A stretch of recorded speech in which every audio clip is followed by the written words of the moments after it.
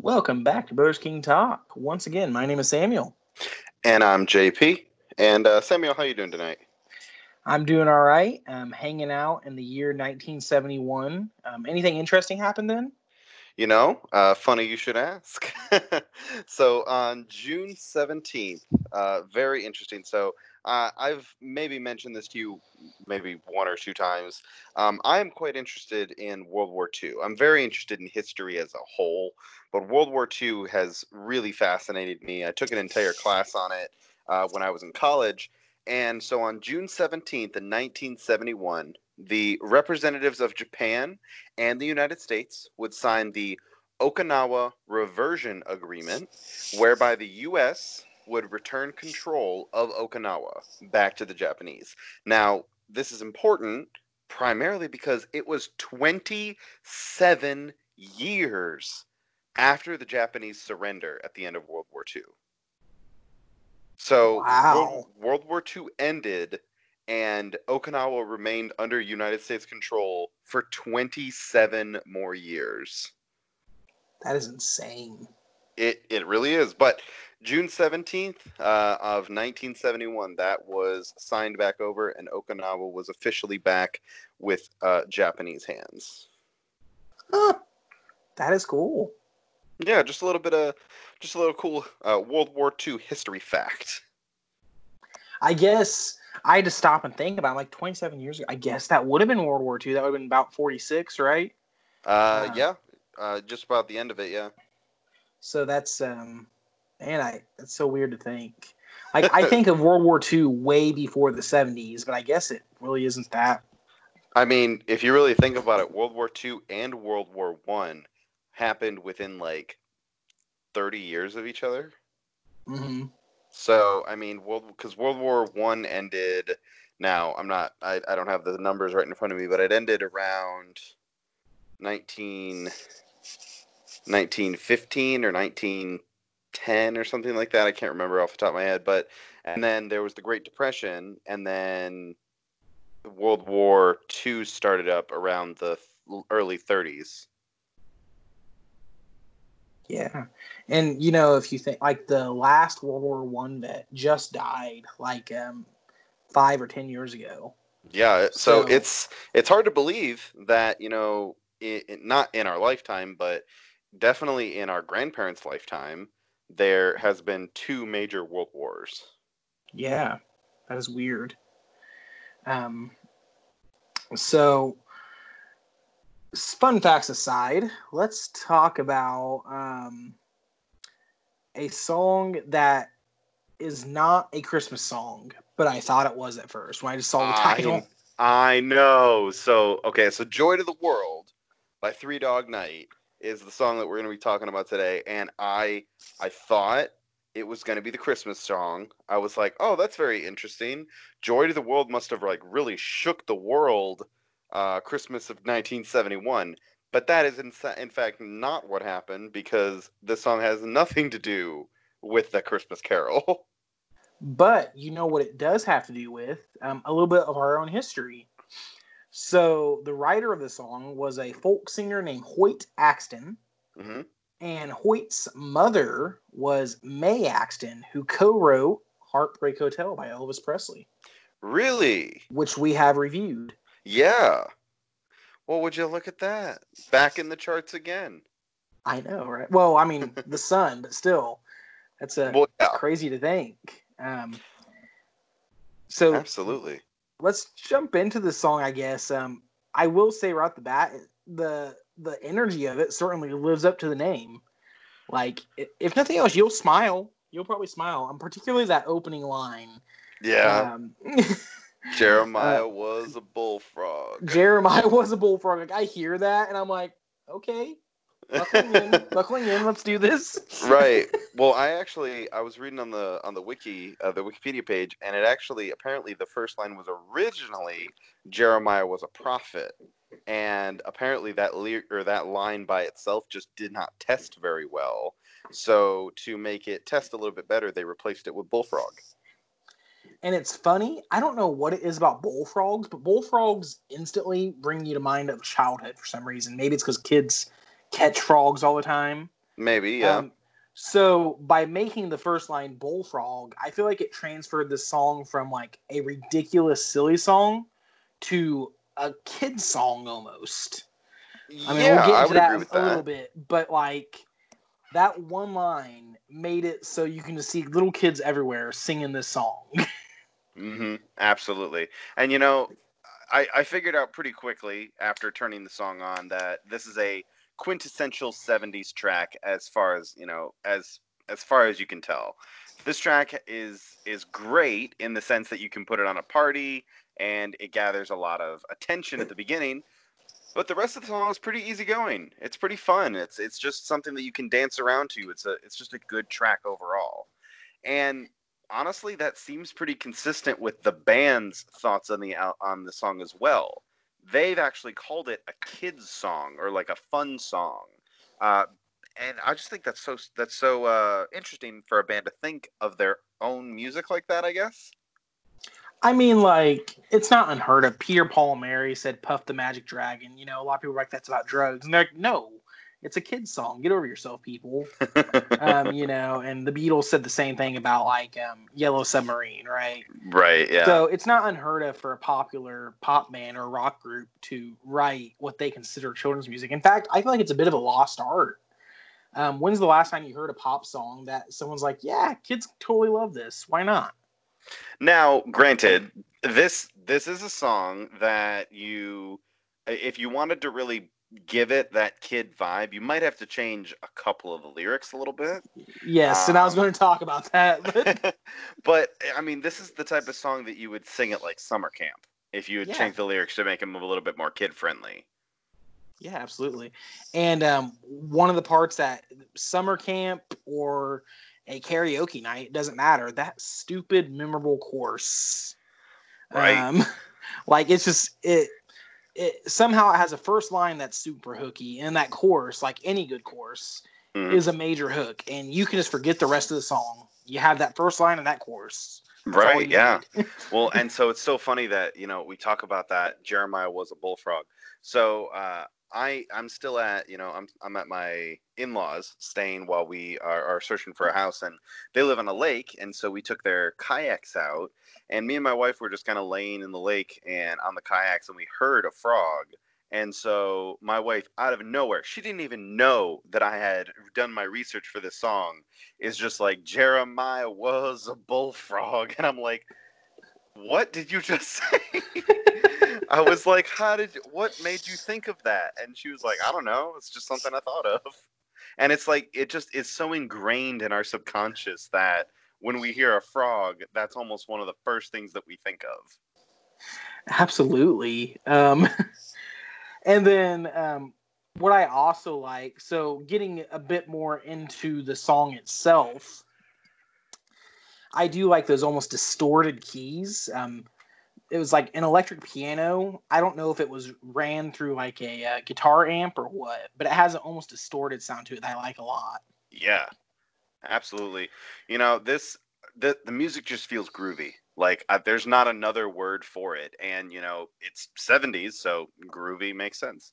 Yeah, Um, and, and and I have a it's lot of fun with the song. It's just a fun song to listen to. yeah, and it's one of the first instances. You said it earlier, but when people say classic rock, this is what I think of.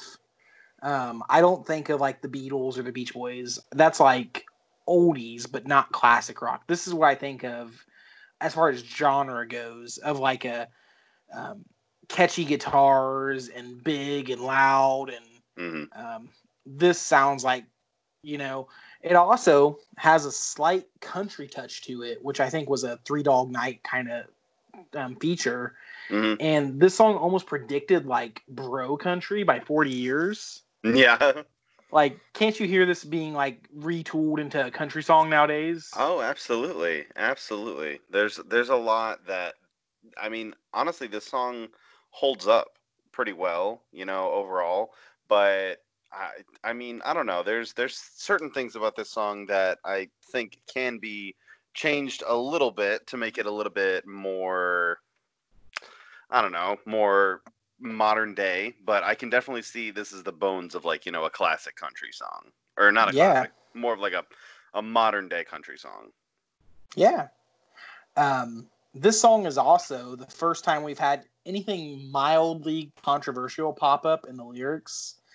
Um, like it's nothing huge. It's like drink wine, make love to you, Hmm. right? Just scattered lines that honestly a kid would go straight over their head. And within the context of the song, limited as it is, it's about as offensive as a Shrek movie. Like, yeah, it Yeah. exists, but no one actually cares. Yeah, that makes sense. So, and really, this sounds nothing like Shrek. Like, it sounds nothing like Smash Mouth, but I Right. feel like Shrek is a good kind of basis for the kind of humor and style of the song. Yeah, I and I don't know. I think Shrek is a good comparison because it's timeless. It's a movie that's loved by a lot of people, and it's also got its own little kind of cult following. And I think this is exactly that. It's there are those songs that are ingrained in the back of our mind that it it's almost like you can hear just a single like a single sound and you immediately think of it. Like how many people out there hear Smash Mouth All Star and immediately think or not All Star. Um, I'm a believer. yes, I'm a believer and immediately think of Shrek. Yeah, I mean, I think of All Star more as Shrek, but I get where you're going. Mm, Both those songs. Oh man, I don't think Smash Mouth ever pops up on our list, unfortunately, because they do nothing to talk about. But probably not, but I mean there are some artists that definitely rival Smash Mouth that pop up on our list down the I, line. I don't know if rivaling Smash Mouth is a compliment or not. I'm gonna have to think about that. We'll cross that, or excuse me, we'll burn that bridge when we come to it. All right. So, my final thoughts on this. This song is what Sugar Sugar was aiming for. Just a silly good time. Yeah. And it managed to be mostly nonsense, good fun without like making you too bored. Hmm. And so lyrics, I give a 1.5. Funny, but not horribly clever. Hmm. The music, I give a 2.5. It's not perfect, but it's expert playing and all around great vocal performances. So Hmm. Three Dog Night is interesting. They're like a 7-man band with 3 lead singers. Right. But for this song, they had all 7 members of the band singing the Singing. song to Yeah, get I that big definitely. gang vocal chorus. Right. Yeah. And there's so much that I really do like about this song that I think that you're right. I think Sugar Sugar really missed the mark with a lot of things. And for anyone that has not listened to my thoughts on Sugar Sugar, please look at the other episode that we talk about, and I completely rip it to shreds. Um, but the solos are in the middle of the track, that sweet bass line, and then there's that fantastic key change that just keeps you interested in throughout the entire song. It almost takes away from the fact that the last minute of the song is the same lyrics over and over and over again, like I wouldn't notice.